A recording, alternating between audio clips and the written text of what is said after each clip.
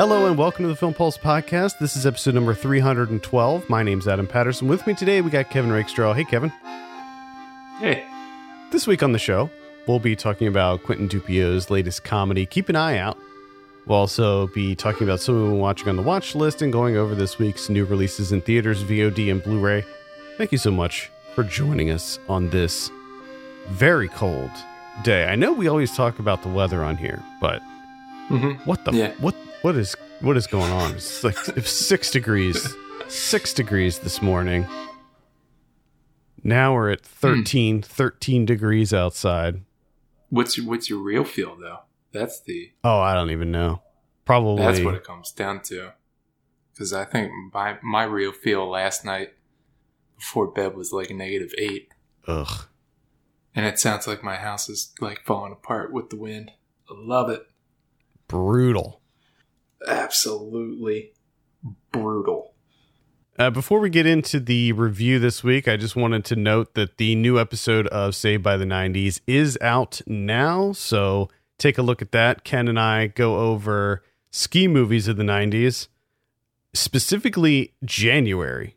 So early 90s, January, that was the time to release ski movies.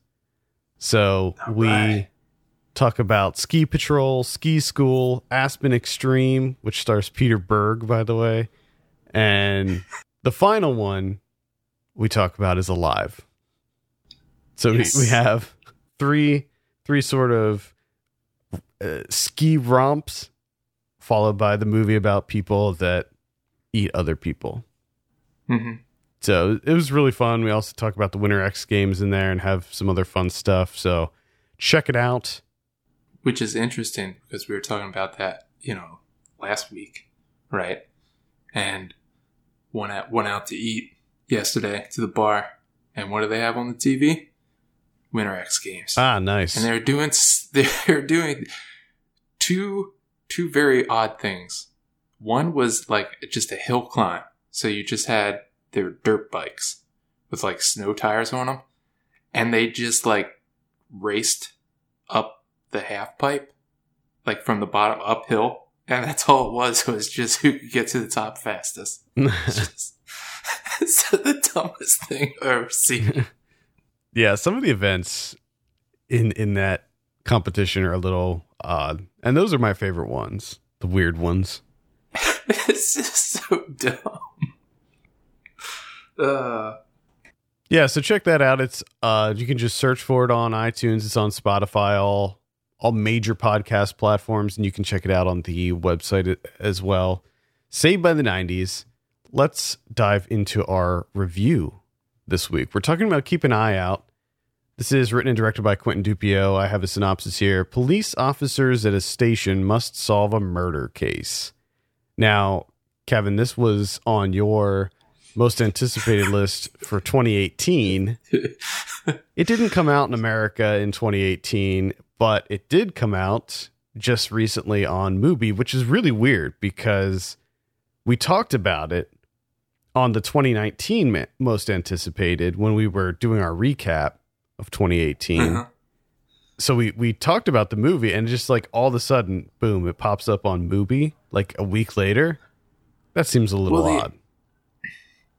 Well, the other thing that's a little bit weird to me is I think not too recently there was an article that you posted that was just kind of like highlighting what Mubi's going to be releasing, January and February, I think, right? Yeah. And I don't remember that movie being on there at all. Nor do I. Now, one thing that when we do post those highlights for Mubi, it's not everything. So it's just like certain programs and things. So they'll release other things in throughout the month. Because I remember the first time we did that, I worded it because I was under the impression that it was everything. It was like their whole lineup, and they emailed me and they're like, it's not everything. So I had to fix that. And since then, why not? Just tell me what all of them are. Yeah, I don't know. And it's just weird that you wouldn't, especially weird to me, is that you wouldn't highlight the things that would be essentially a premiere, like an online premiere type deal. where it's a new movie that has not played anywhere else. Yeah. As far as I know, I mean, this did play Fantastic Fest, I believe. So it did have some festival screenings in the United States, but it never got any kind of release to my knowledge. Yeah. That's what I mean. You would think that would be those types of films would be kind of like your top priority to sell movie. Yeah, maybe the idea of movie. Yeah, maybe when they prepare those like highlight emails at the beginning of the month, maybe they're like still working out details and stuff for some of these movies, and that's why they're not included. Or maybe they like it to just be a surprise and just drop it. You know, I'm not sure. But I'm not either. Either way, both you and I were pretty excited about this movie. We're both fans of this director, I would say. Now, I should note before we get into this is just a little disclaimer. I was gifted a movie subscription by Mubi this week, and now it has nothing to do with coverage of any kind. So any movies that we cover on the show or on the website, it has no relation to that. There was no tit for tat going on. Yeah. And this is usually if we're covering something that's on Mubi that was more than likely facilitated by me. Right. And I was not gifted anything, much to my chagrin, for some reason. They knew you already had an account, so they're like, well, he already has one. So yeah, which I've had it for years. And like I don't even know what Mubi costs anymore. I'm not really sure. I don't think it's a lot. I don't think. Yeah, I can't imagine. It's not going to be Netflix prices here. So keep an eye out. You were very excited about this one. You knew about this before I did. What did you think of Keep an Eye Out? I thought that this was just fucking delightful. I love this. And it to me, it's just pretty much everything that I want from Dupieux. And it's perfect in the sense that it's a compact comedy. It's very short. It knows exactly what it's doing. It's relatively simple. It's just absurdity on top of absurdity. And to me here, he's very, very playful in what he's doing. Especially with, and just kind of how he escalates it too with it being an interrogation. You have the police officer questioning this quote-unquote suspect who just happened upon a corpse outside of his apartment complex, and him kind of recounting the night back to the investigator, and just how they play with that, like the flashbacks and the recall, and how characters from the present start showing up in the flashbacks. Yeah, so this is something we've seen things like this done in TV shows and movies before, where people are recalling things and maybe things are being altered. I think there was actually an episode of It's Always Sunny in Philadelphia this past season where they did a similar thing where they were remembering things. It was a clip show, but they altered it. So they like essentially remade the clips that they did and injected other things because people's memories are, so unreliable, especially that crew of people. So we've seen this done before in movies, but I feel like it wasn't to this degree of humor, and just how enjoyable it was to see these things. Like, and it was so clever too. Like it starts off pretty small. Like he's like, I don't remember what time it was, and they show him looking at the clock, and the clock's all jumbled, and like. Just small things like that, little details as he's trying to remember the night and the events that took place, and then it starts to get a little out of control when other people start coming into it, like the other detective's wife, and when she shows up, the actually lady. I loved it.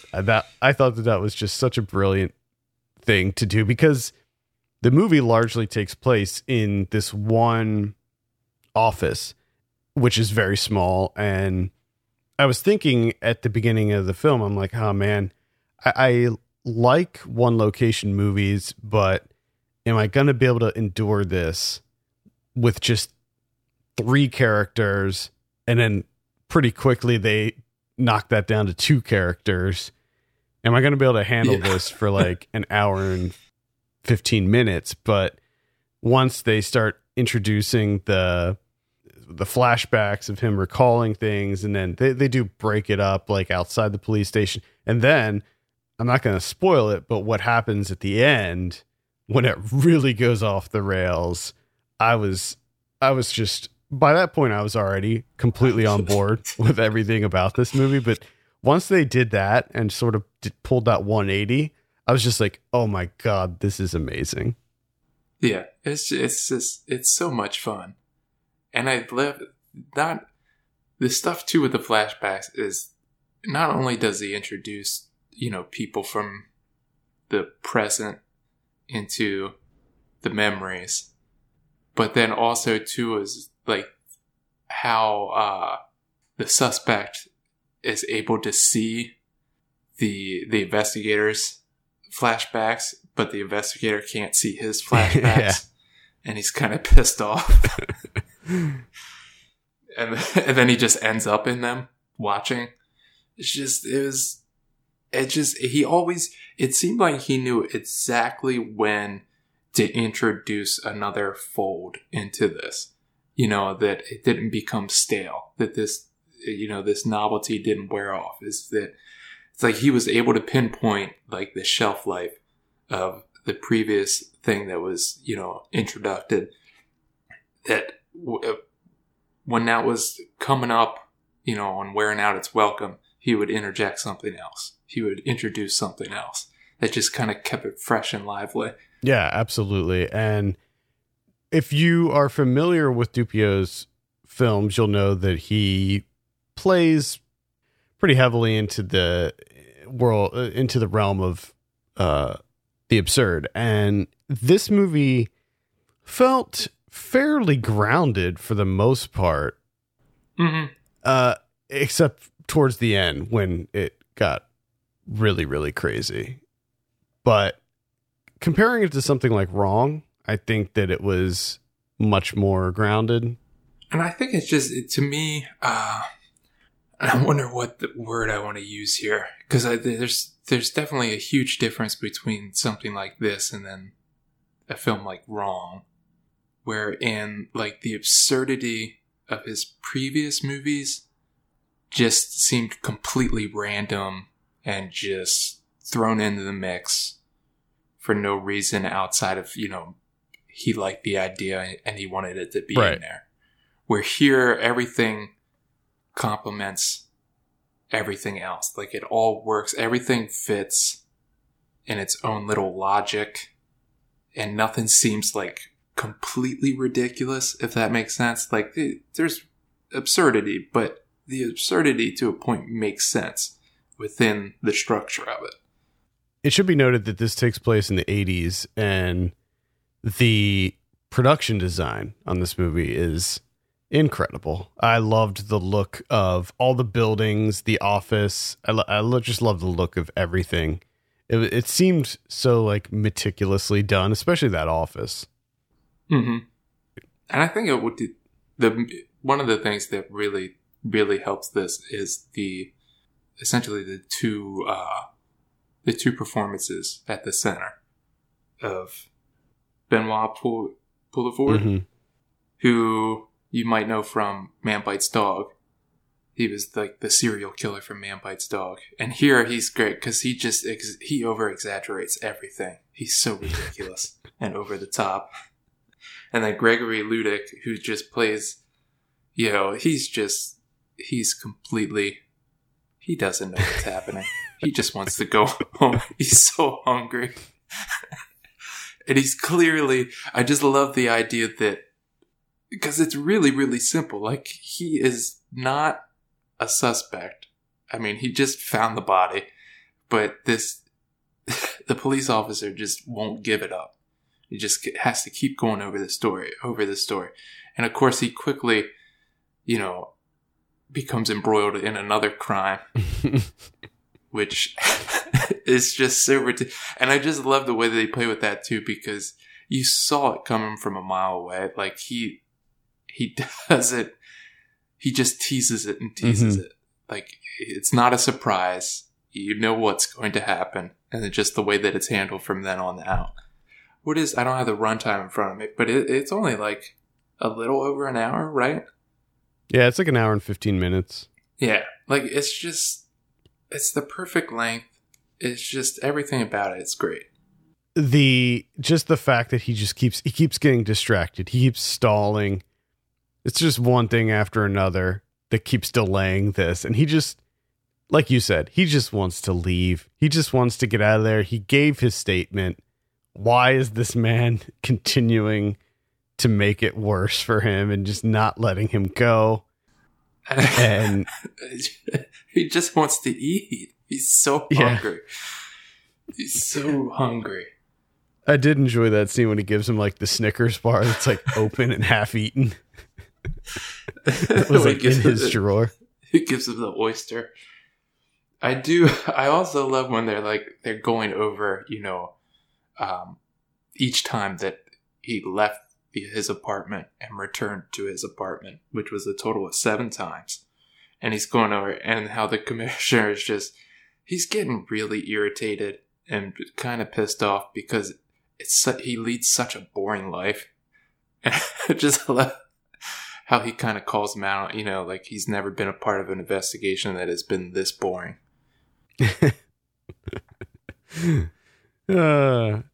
But at the same time, he wants every little detail, so he has to tell him, like, oh, I went downstairs to go, and then I realized I forgot my keys, and I had to go back up and get my keys. And going back to the oyster scene,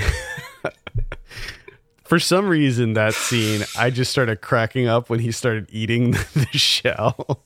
He just started just noshing. Just noshing on that oyster shell and eating the whole thing. And the look on the detective's face as he was eating the whole shell. It's just... Oh, my God. It's stupid. It's a stupid movie, but it's the exact type of stupid that I'm looking for.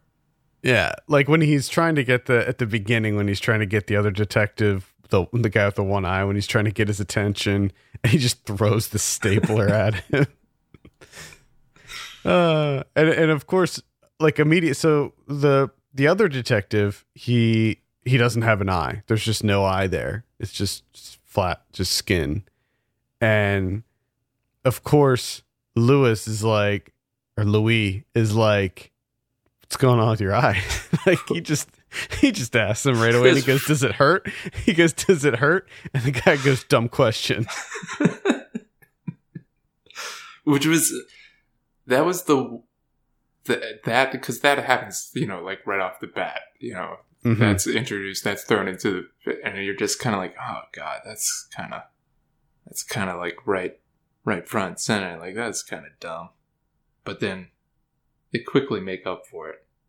So I was kind of worried that it was going to be this just like super obvious, corniness to it. Yeah. What they do with that was unexpected. I thought that there was going to be a lot more with that character. So that was a little bit unexpected. He starts showing up in the flashbacks, though. My favorite is because to me it was completely unexpected when he just shows up in that horse show that he was watching. Yeah, which I don't. It's just horses just hanging out of doors for whatever reason, and he just pops up. Oh God! Yeah, it's great. Fucking love it. We might have to do just a quick spoiler talk about some of the other aspects of this. Maybe we'll do a quick spoiler talk and throw that at the end of the episode. Can do. Sounds good. For people that saw it. Yeah, I enjoyed all the performances. I thought it was very funny. I was laughing quite a bit. This is definitely my style of humor. It's a little bit awkward. It's definitely weird. just right up my alley. And like you said, a lot of it is kind of stupid, but it is stupid in the best kind of ways. Yeah. Any final thoughts, non-spoiler related, before we give this a score and then talk about some spoilers? I just fucking love this movie.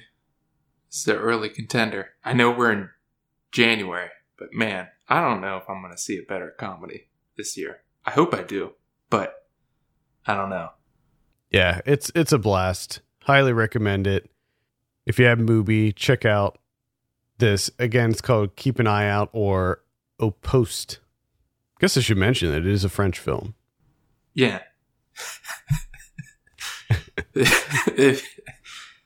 So yeah. Might be worth noting. All right, let's give it a score. What are you going to give Keep an Eye Out? I'll give it a 9. This gets an 8 for me. Strong 8. Nice. Solid 8. All right, let's talk about some of what we've been watching on the watch list. Kevin, I think we'll start it with you this week. Well, I'll keep the Mubi thing going because they essentially premiered another movie which played, I hope I'm right, I think it was Sundance. I'm pretty sure it played Sundance last year. And that's Pity. Yes, it did play Sundance. Okay. Yeah. Good. Last year. This is by the guy that directed the movie Elle. He's part of the Greek weird wave, as they call it on Mubi. He's essentially the lesser known of the big names, and that's Babis Makaridis, who, I mean, they're just as good as like the Lanthimos and the Sungari films. They're ridiculous. I mean, Elle's about a guy that lives in a car that delivers honey every day to a narcoleptic man. And his family also lives in a separate car, and they meet each other in a parking lot. Like, it's so... Pity is about this very wealthy lawyer. His wife is in a coma, and things aren't looking great. Everything's kind of stagnant. You know, she's not progressing. She's not getting better. And everyone around him, you know, has him in their thoughts. You know, he's at the forefront of everyone's mind. They just feel bad for this guy. He's getting pity. He's getting sympathy. And after a while, he becomes essentially addicted to it. He's got to have that pity. He's got to have that sweet, sweet juice of pity. And things get better in his life. And that makes him unhappy because he misses the sympathy and the pity. And he wants it to come back. And he goes into increasingly shocking ways of making that happen.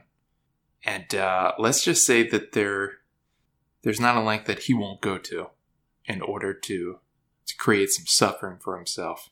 That way he can cry in the morning and get that sympathy from everybody. I fully plan on seeing this. I wanted to see it last year at Sundance, but I missed it. I'm really excited. I mean, it goes some really, really dark places. It gets shocking. But cool. It's a black comedy. Pitch black comedy. Dark. Oh, it's dark. And you have a review for this up on the site too. Yes. So if you have Mubi, there's two right there that you can watch right now. And it should be noted that the way that Mubi works is that they're only up for a limited time. So, right? Yeah, 30 days, I think, is how it works. Yeah, so be sure to check them out before they drop off. All right, I didn't watch a whole lot this week. Had a lot going on, but I did squeeze a couple things in. One was Willie Dynamite from 1974. This just came out on Arrow. Right. Not too long ago. It's directed by Gilbert Moses. This is a pretty classic, pretty basic blaxploitation film. I mean, when you think of the tropes that are in a blaxploitation film, this pretty much checks all the boxes, almost to the point that I think that this might be a parody of blaxploitation films. Okay. I'm like 60% sure that this was designed to be a parody of blaxploitation films. So you have Roscoe Orman playing Willie Dynamite. He's the king pimp. He's like the biggest pimp in New York. All right. He runs 7 girls in his neighborhood, and he's big time, big success. But then he starts getting a little bit of trouble from the social worker. So he has this new girl. She's pretty young, and this social worker sort of makes it her mission to get this girl out from under Willie's control and bring Willie down.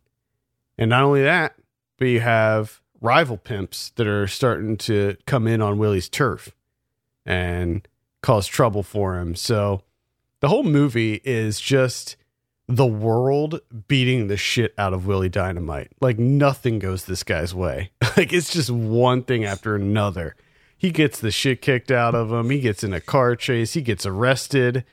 And everybody's out to get him. The cops, the social worker, the other pimps.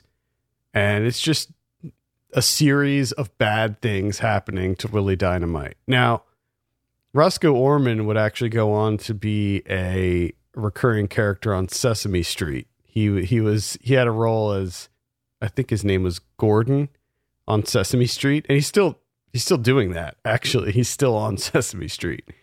Yes. So it was a little bit of a departure for him, but he was great in this role. He was ruthless. He was not a likable character. So some of these movies, some of these blaxploitation movies that have pimp characters as being the protagonist, they're kind of likable, even though they're pimps, right? But Willie Dynamite, he's not a likable guy at all. Like you have no sympathy for the bad shit that happens to him in this movie, but he's still he's kind of funny. Just to see and hear his reactions of like when all this awful stuff is happening to him, it's pretty humorous. And his outfits are second to none. There's also an original theme song that goes with this movie that's pretty amazing. Yes. I missed that. Because I have one of the movies that I watched had a theme song too. And it's just like, man, I miss theme songs. We had theme songs all the way up through the 90s. The 90s had a lot of original theme songs. In fact, we're going to do an episode of Saved by the 90s that just talks about movies with original theme songs. But yeah, they just kind of disappeared. And I think it's unfortunate. And I love the ones that are my favorite, which is the one that I saw this week, where they're just really simple. They're just super simple. Just the character's name, really. Couple lines, and that's it. That's exactly what Willie Dynamite is. It is just super simple, mostly just his name.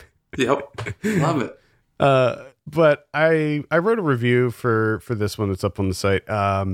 It's okay. As far as blaxploitation films go, it's not on the top of my list or anything. Probably not even in the top 10, but it's all right. It's more tame than a lot of them. Maybe because Universal actually put this out. Universal produced this. So it's sort of more mainstream. Yeah. There's not really a lot of profanity, not a lot of nudity. I don't think there's any nudity, and the violence is somewhat kept to a minimum. But it's okay. It was kind of fun. All right. We got good segues working here. Because what I saw was Thomasina Bushrod from 1974. This is directed by Gordon Parks Jr. This is written and starring Max Julien, who, if you don't know Max Julien, the movie The Mac. He's the star of the movie The Mac, where he played a pimp. Mm-hmm. Like one of the best performances ever in my mind. And he wrote this as kind of like a counterpart, or really a counterpoint to Bonnie and Clyde. So he plays Bushrod, who's this like outlaw, and then Thomasine is played by who I guess at this point in time was his like live-in girlfriend, Vanetta McGee. So she plays Thomasine. She's a bounty hunter, just nabbing guys left and right, making money. And she finds out that Bushrod is still wanted, $1,000 to capture him. But she likes Bushrod, so she doesn't really. So this takes place in like 1911 in Texas, right? So the interesting thing to this is like Max Julien and her, like their performances are kind of modern. Like they don't really like fully invest into the idea of like playing it in the time. Like all the other characters play it at the time, but they're kind of modern. And so essentially they kind of fall into this Bonnie and Clyde lifestyle, which is what happens is just a rich guy is like really condescending to him. This rich white guy that owns everything in town. So they're like, you know what? Fuck you. We're going to rob your bank. And then they're just like, okay, this is what we do now. But it's really interesting, especially their relationship, because it is pretty modern for considering it's supposed to take place in like 1911, where her character Thomasine is kind of pushes back on Bushrod, like kind of bosses him around and is kind of in charge of robbing the banks and such. And she's kind of getting pissed off with him because he's not really providing as much as he should be. And like essentially they just want to have a life, right? They just want to get home and just have a life like everyone else. But they know that that's not possible. Like they're not going to be able to have the lives of white people in Texas. So they just take it. But they're also kind of like Robin Hood figures. They become folk healers because all the money that they steal, they give back to Native Americans or poor whites or black people, that type of thing. So, but it's got little like glimpses of humor here and there that like the one she wants, like one of the first things that she wants to do is buy some fancy clothes, right? So cuts to a scene where they walk in and it's just, all you see is just them, really fancy clothes. They come in and Bushrod, Max Julien is just like, I would like to introduce you to Miss Thomasine. And she kind of curtsies a little bit. And then they just both pull up their guns. And they're like, now we're going to rob your bank. It's it's pretty fun. I gotta say. It's pretty fun. I rented this on Amazon, I think for like $3. Okay. Nice. So for a black Western, good times. And that's Thomasine and Bushrod. Indeed. Keeping it with the 70s genre film thing that we got going here, I saw The Forbidden Photos of a Lady Above Suspicion. This came out in 1970 and it's directed by Luciano Arcioli. Okay.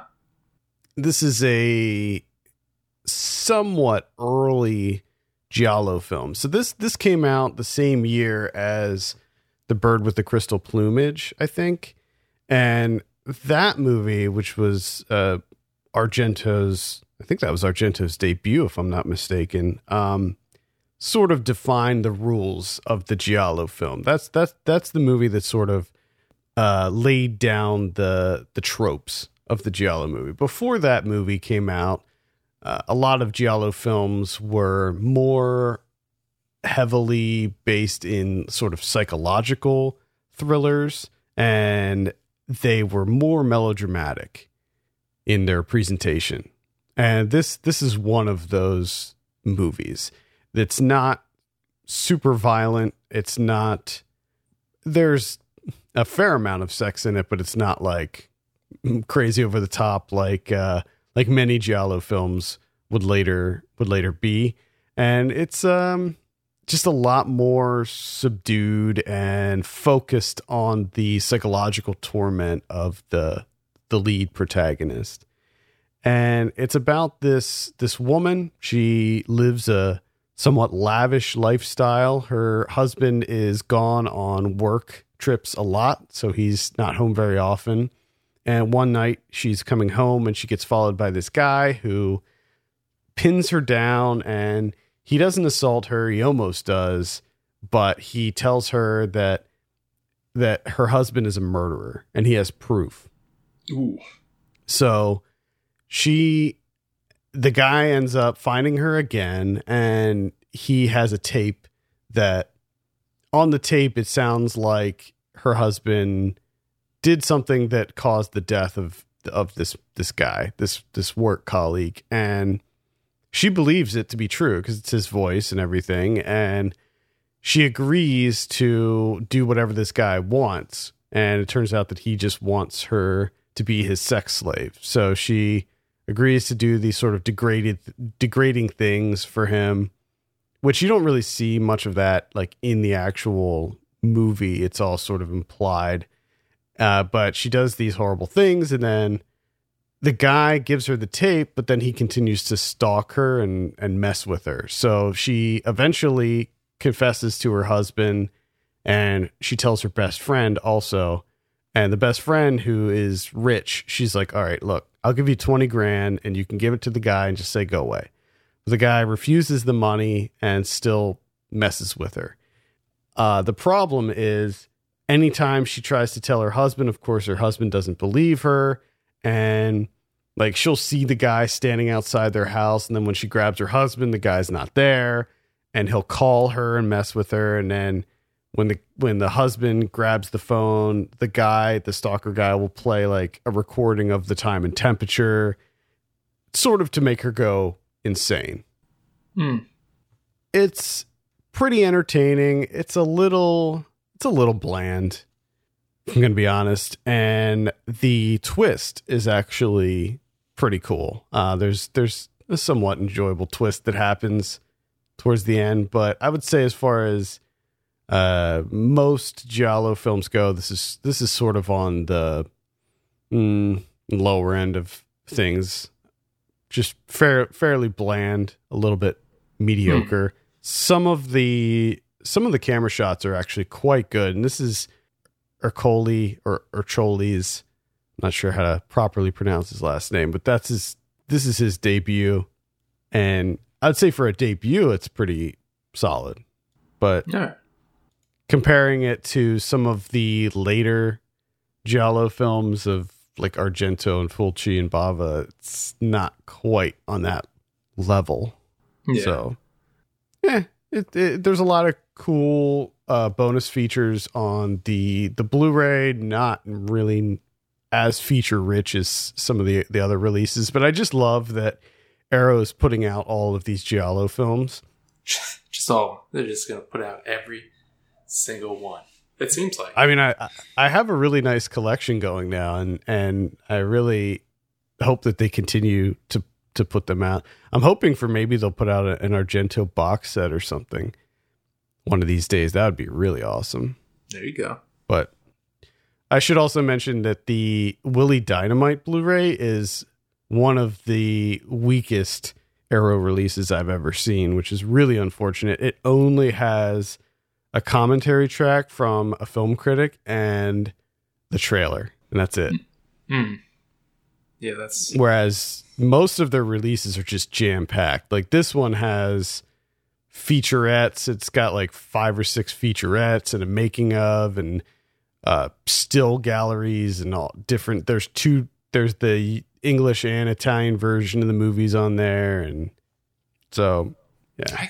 I always have a tough time understanding the idea. Like, I guess I do get it, but at the same time of having like, hey, here's the trailer as part of, especially like, what the fuck do I want a trailer for? Well, for newer movies, I don't really understand it, but for older movies, I can kind of get it, because a lot of these old sort of grindhouse movies had like 5-minute long trailers, and they were just really interesting, especially if you had different trailers that were released in different countries and stuff. So it's kind of fun to go back and watch. Yeah. But I mean, of course you can go to like Trailers from Hell or something and watch a lot of these crazy old trailers too. it always feels like a cop out to me to have that like listed on the special features. Like, you're trying to fucking pad that list. It's just a trailer. I agree to a certain extent, but I think that it's also a good thing to just include them if you're trying to make it as complete a package as possible. Yeah. Like, and that's one of the things I like about what Arrow does is a lot of times because they all include booklets and they have like technical specifications in their booklets, like where they sourced the film from for the restoration and stuff like that. I should also mention that this one is a new restoration. The Willie Dynamite was not a restoration, but they used original negatives from Universal. So it looks like it's like in perfect condition. Okay. I don't have a segue off of that one. I didn't watch anything Giallo related. But I mean, I could just say that Bad Times at the El Royale is a Giallo movie.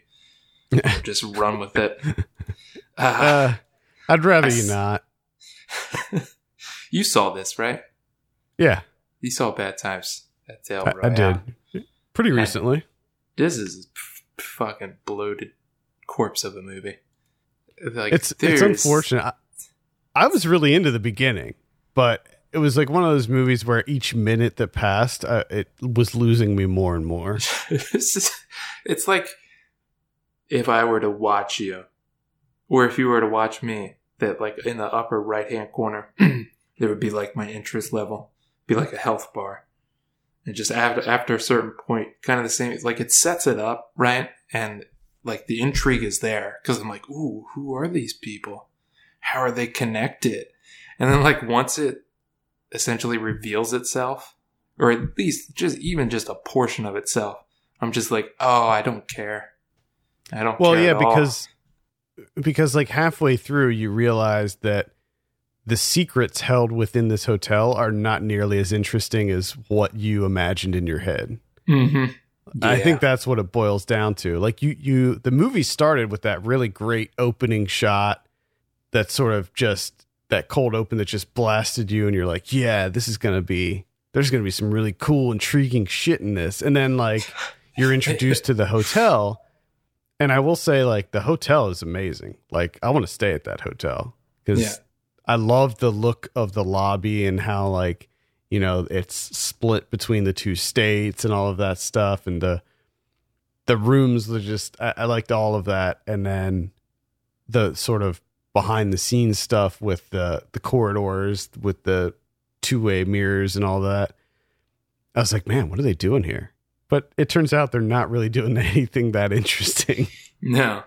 And then it's funny because it's not only that, like on top of that too, it's just like, hey, this could be more interesting, but we're here to discuss this thing, this kidnapping type thing. And you're just like, well, this isn't interesting at all. I don't want to be a part of this. And then on top of it, he makes it so fucking long. Like it is very long. I don't know what he's doing here. I mean, honestly, for me, it's just, it feels like he's stalling where, like, I don't know if just somehow on its own, like, intrigue or mystery or something is just going to manifest itself and kind of fill in these gaps of just absolutely nothing happening and just being outright boring. I mean, it's just boring, really. And then, inexplicably, I don't understand this at all.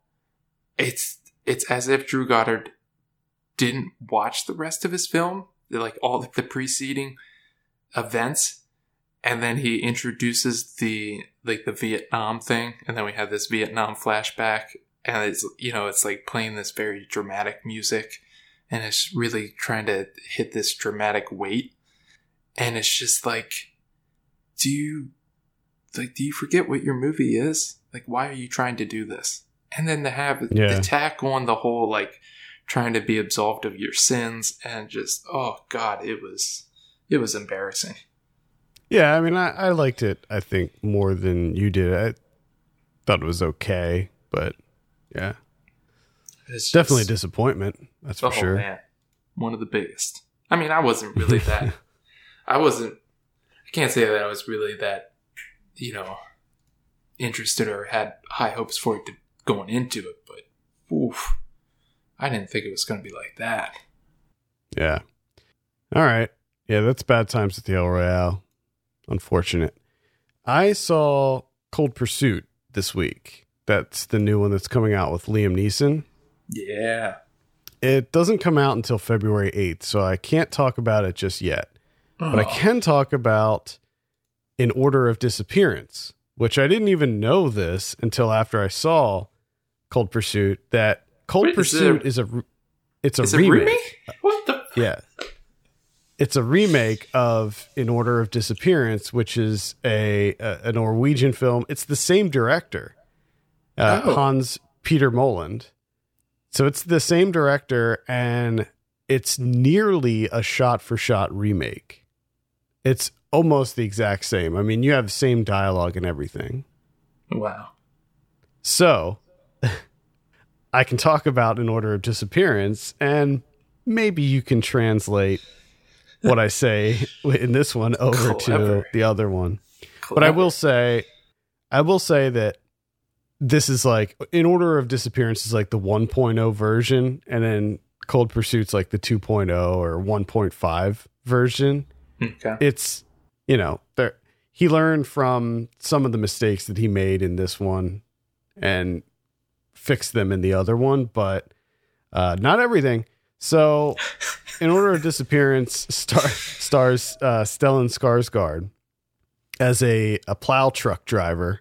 Hell yeah. And his job, he gets Citizen of the Year in his little town, because this little town is right outside a big city. I'm not sure exactly what city, I can't remember, but tiny town outside of a major metropolitan area, and it's his job to keep the main road that connects the city to the little town, keep it clear.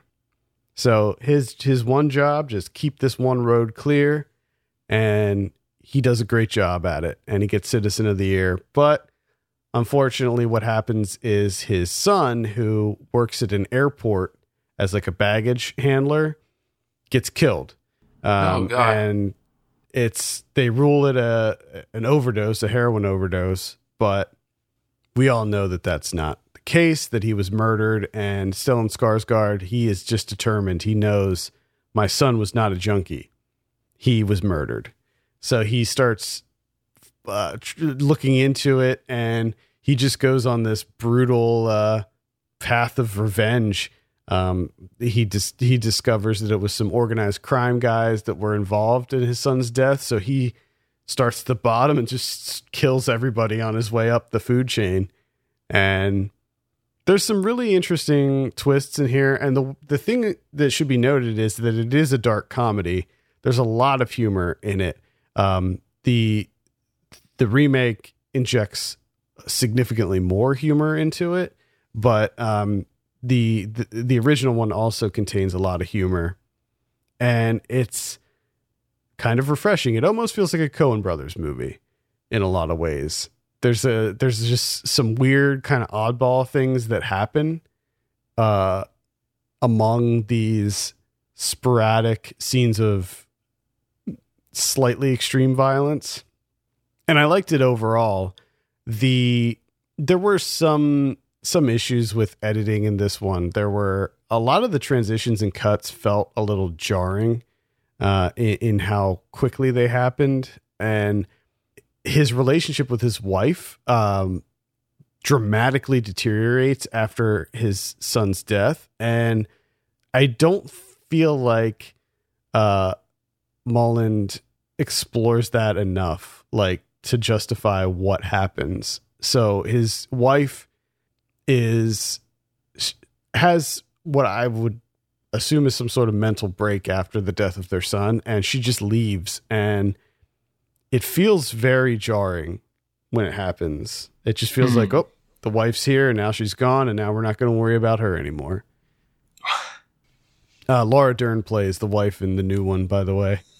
Okay. And Overall, though, I would say it is a pretty good, pretty cool little crime thriller with a satisfying amount of humor in it as well. And they do this cool thing where every time somebody dies, the screen will fade to black and the name of the person will appear.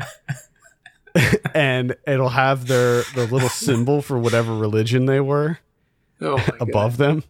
So every single time somebody dies, we cut to black. And they use that for comedic effect sometimes. Like sometimes there'll be like a scene where a guy comes in and they'll be like talking and the scene will end and you won't see the guy being killed. And it'll just come up and you'll just be like, oh, they got him too.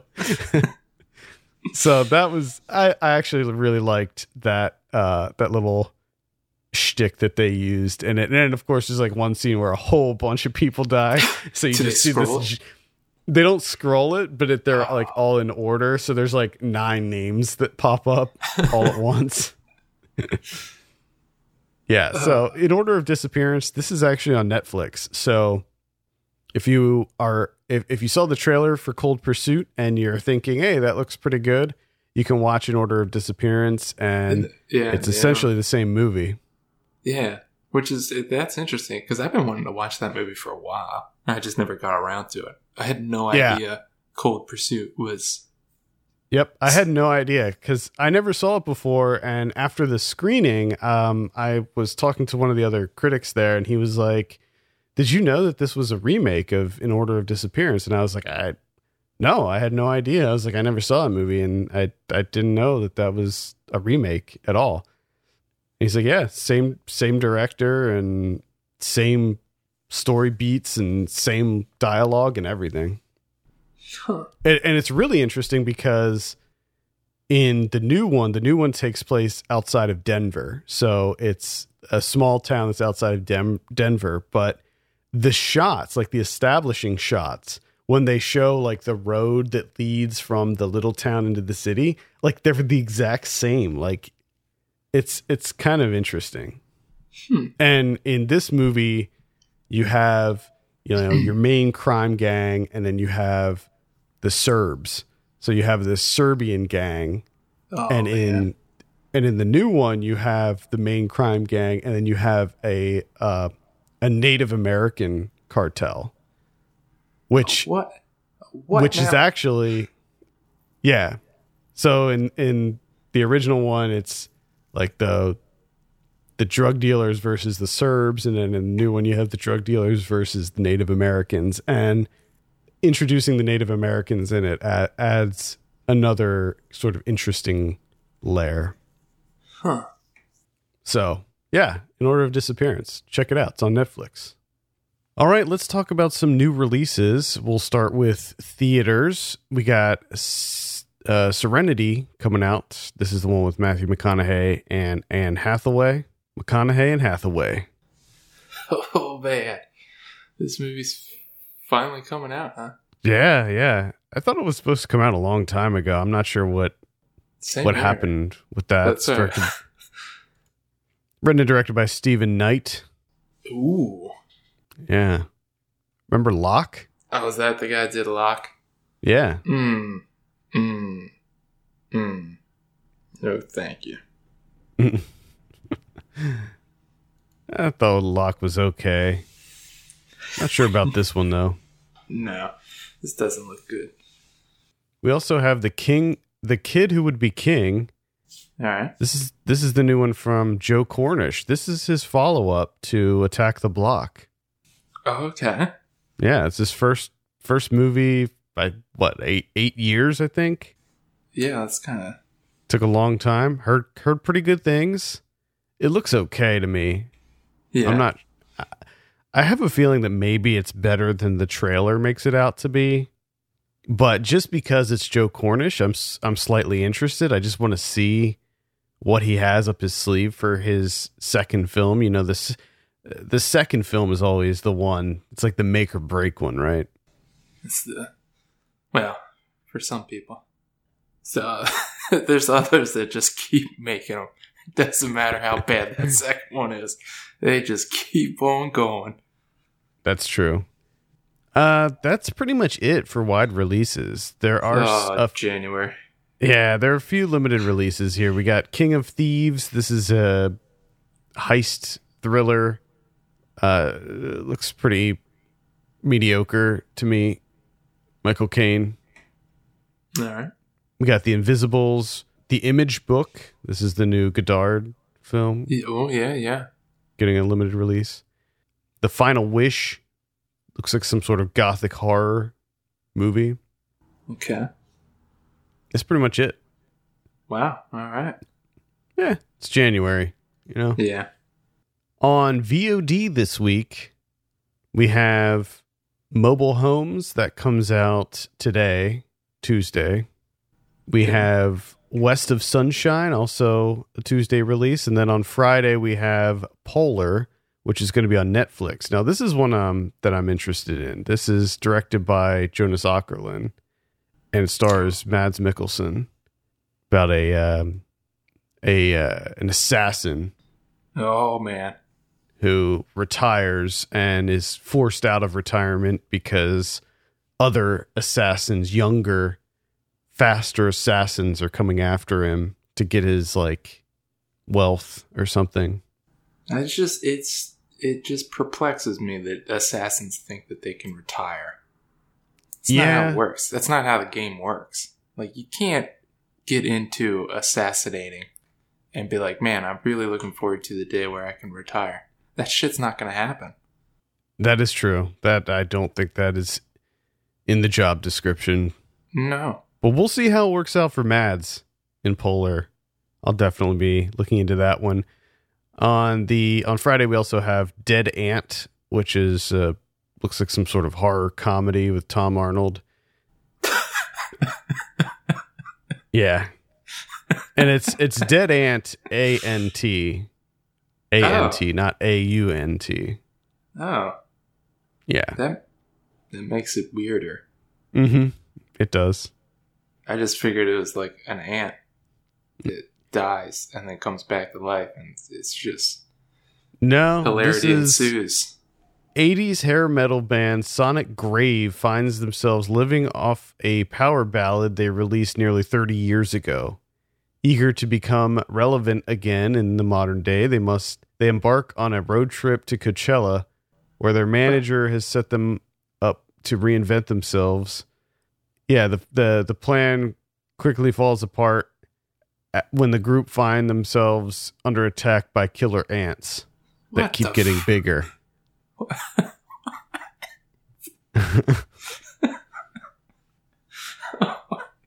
Well, we put that on the list for Ryan. Yeah, Jake Busey is also in it, as well as Sean Astin. Oh hell yeah, we can have him watch that when it's when it's like National Ant Day or something. Yeah.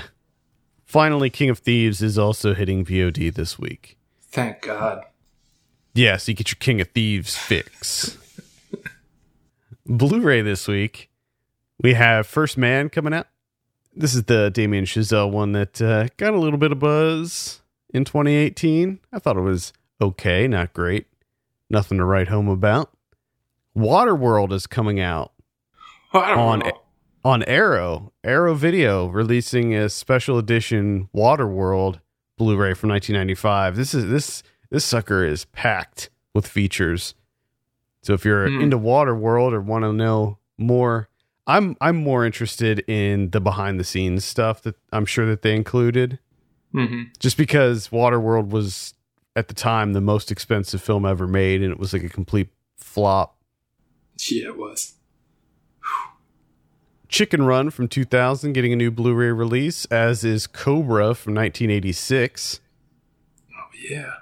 I've been meaning to watch Cobra. I've always wanted to watch that movie, and I just haven't got around to it. Well, now is your time.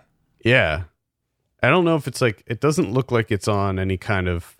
Oh, no, it is Shout Factory. Okay, so hopefully there's some good bonus content in there since Shout Factory is putting it out. Dirty Rotten Scoundrels getting a new Blu-ray collector's edition. This is also from Shout Factory. This is on their Shout Selects line, which If you remember back when I talked about the Burbs collector's edition, this is the same line. Okay. If it's anything like the Burbs release, it's going to have a ton of really great content. So looking forward to that. Double Dragon from 1994 is getting a limited edition release from MVD Visual. MVD Visual, I think, is some sort of... They're somehow related to Arrow. I don't know in what capacity. just Arrow just has a monopoly now on DVDs, it seems. Yeah, this is part of the MVD Rewind collection. They've been putting out these... They've been redoing a lot of these kind of older cult movies. I reviewed one of them in the past. I can't remember which one. It was... I have it right here. It was Bram Stoker's Shadow Builder from 1998. All right. And you have like these kind of bad movies that are getting these really nice remasters. So I'm interested in that one. I remember liking the movie Double Dragon as a kid, but I think that it's probably horrible. Yeah, I have a strong feeling that it is awful. The Hate U Give is coming out. Getting Even with Dad, the movie with Macaulay Culkin and Ted Danson from 1994, getting a Blu-ray release. Beat the Devil from 1953 is coming out on Twilight Time. I didn't even know Twilight Time was still around. Learning stuff all the time. Yeah, guess they are still around. Black Shampoo from 1976. Kiss of the Tarantula from 1976 is also coming out, as is Roadhouse 2 from 2006. Forgot about that one. Yes. City of Vampires from 1993 is a super limited edition. They're only making 100 of those. Oh, wow. Yeah, SRS Cinema is putting that out. That's pretty much it for the notable releases. What do we have on Criterion this week? We have 2 Criterions. Uh-oh. Double whammy. Oh, yeah. You got an older one and a contemporary one. So the contemporary is the 4 months, 3 weeks, and 2 days from 2007.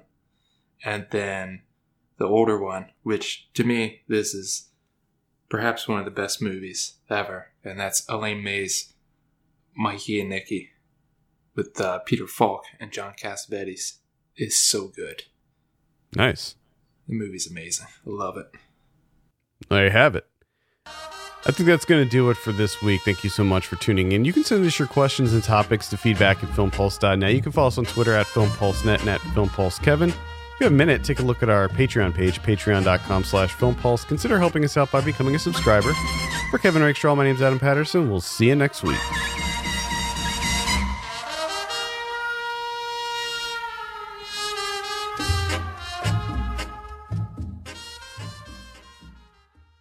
All right, let's talk about some spoilers for Keep an Eye Out real quick. Now, the first thing to mention, the man with the one eye, the detective, kills himself. Well, he dies very early on in the movie. He trips over an open filing cabinet. The guy's a buffoon, and he trips over an open filing cabinet and pierces his own face with a triangle. Is that what it's called? Like a drawing. Yeah, I forget what they're called. And Lewis is like deciding, oh, okay, I have to hide the body. They're going to think I did this. They're going to think I killed him. So he puts him in a locker.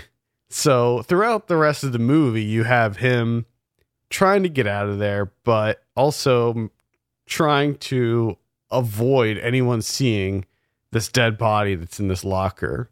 And that's why you have, the detective starting to creep into his memories and stuff like that. I think he's feeling a little guilty about what happened. And that adds this sort of really fun layer to this movie because he's being interrogated and trying to get out of there and avoid anyone seeing this body. Mm.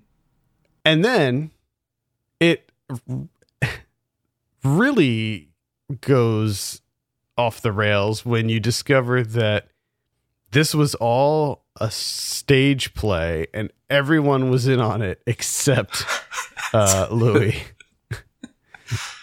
He had no idea.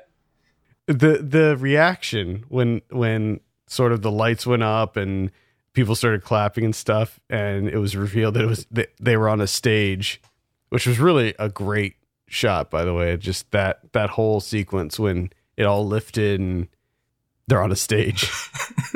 The look on his face was just so priceless with that mustache and just the utter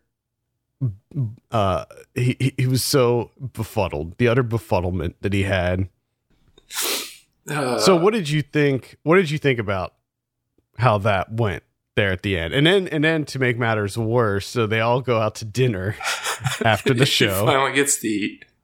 As you do. And he's feeling good. But everybody was acting a little weird around him. They were all kind of acting distant. They weren't really talking to him. They weren't particularly being nice to him. And then they get out from the restaurant and he gets arrested, and you find out that they're going to do the same thing again tomorrow. What did you think? How did you think about that ending? I did. I liked it. I mean, because honestly, I did not see that coming at all.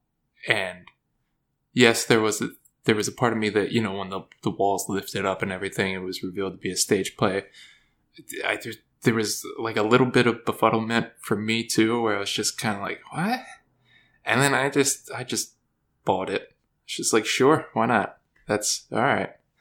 Whatever. This is your world. I'm just watching it. And I did like that they extended it into them kind of going out to dinner and having drinks and kind of critiquing the commissioner's performance and making fun of him for eating a hot dog. And yeah, how he really ate it and didn't fake eat it. And then there were like the critic reviews were already in for it. And I loved that the aspect of it, you know, the person that criticizes his performance, because his performance is, you know, it's essentially half of the film or half of the play along with Louis. And the guy that's critiquing him is the one that plays his son that literally has has nothing to do. He has the smallest amount to do out of everyone. And it's just so ridiculous. Because it was odd too, where they were so cold to him. Mm-hmm. And I just felt bad for this guy. He just wants to eat. He thinks he's going to get busted for killing this guy, which he didn't, because this guy's just an idiot. Like he said, like, I love how he just gets pissed off and starts exclaiming how he's such a pain in the neck and pain in the ass, this stupid idiot that kills himself. And how he finally gets relieved of the situation, and he finally goes out and gets to eat his food. He's been dying of hunger all day. And then he does get arrested. It's just, I think the guy's in hell. I think he's in hell, and that's his hell. Yeah. And but that's also what I kind of like about Dupieux, is that it's his world. He has his logic to it. I don't know what the hell any of this means. I'm just happy to be there and watch it along for the ride. You know, I don't. Same. I don't care. It's kind of liberating, you know, to not be like, oh, well, I wonder what that meant. I don't care what it means. I have fun.